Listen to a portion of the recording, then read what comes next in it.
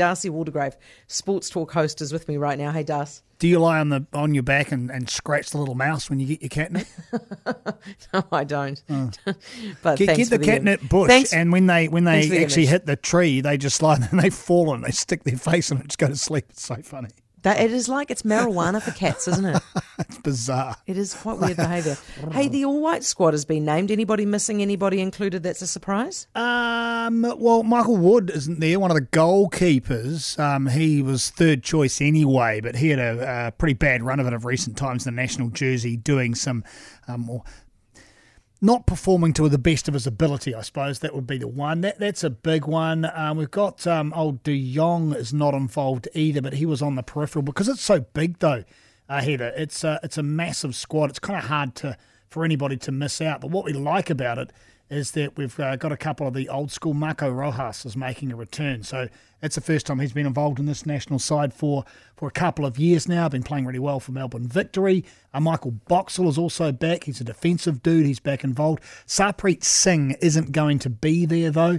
He's had a groin injury for the last few months over in Germany, so he's not been signed on the dotted line, and we've got our fingers crossed around whether we can get Chris Wood involved or not as well. But it's a fairly large squad, to say that. They've got a couple of games. They're playing Peru on the 5th of June. They've got another to be announced international friendly behind closed doors on the Thursday. Then Tuesday the 14th is when they take on Costa Rica for the FIFA World Cup Intercontinental Playoff. Nice. I see the Ronas sweeping through the Chiefs. How many of them have come down with it? Hundreds. And their support staff.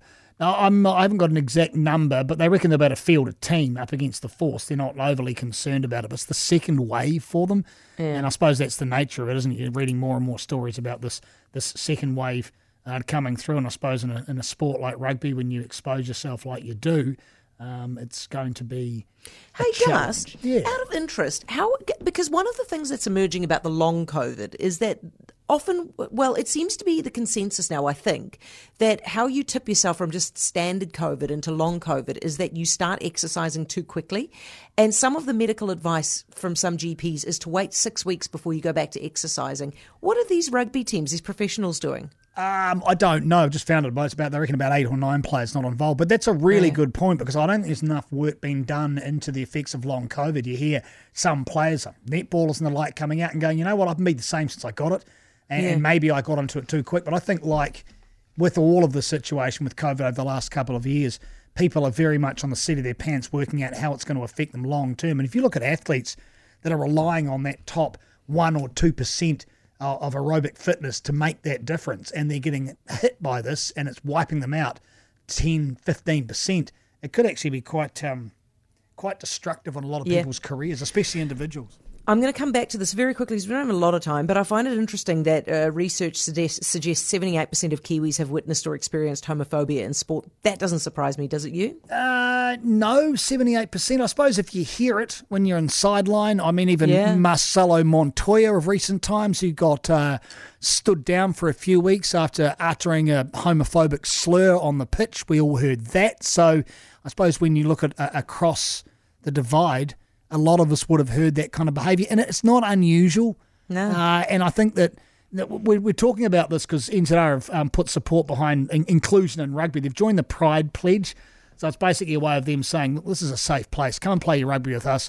We're going to recognise and understand where you come, what you do, who you are, and we're not going to climb into you over it as well. And this is also on the back of a number of conversations coming out recently about when will we see the first gay All Black and how big a story that it's going to be. In a perfect world, it's not a story at all. There was a comment made, someone wearing a male wearing nail polish at a recent media event, and one of the persons involved said, is he batting for the other team? And a colleague of mine turned around and said, there's only one teammate, and went back to what he was doing. And that's true. We're all humans. That's just being a cool kid. End of story. Darcy, thanks so much, man. Darcy Waldegrave, Sports Talk host. He'll be on 7 o'clock tonight.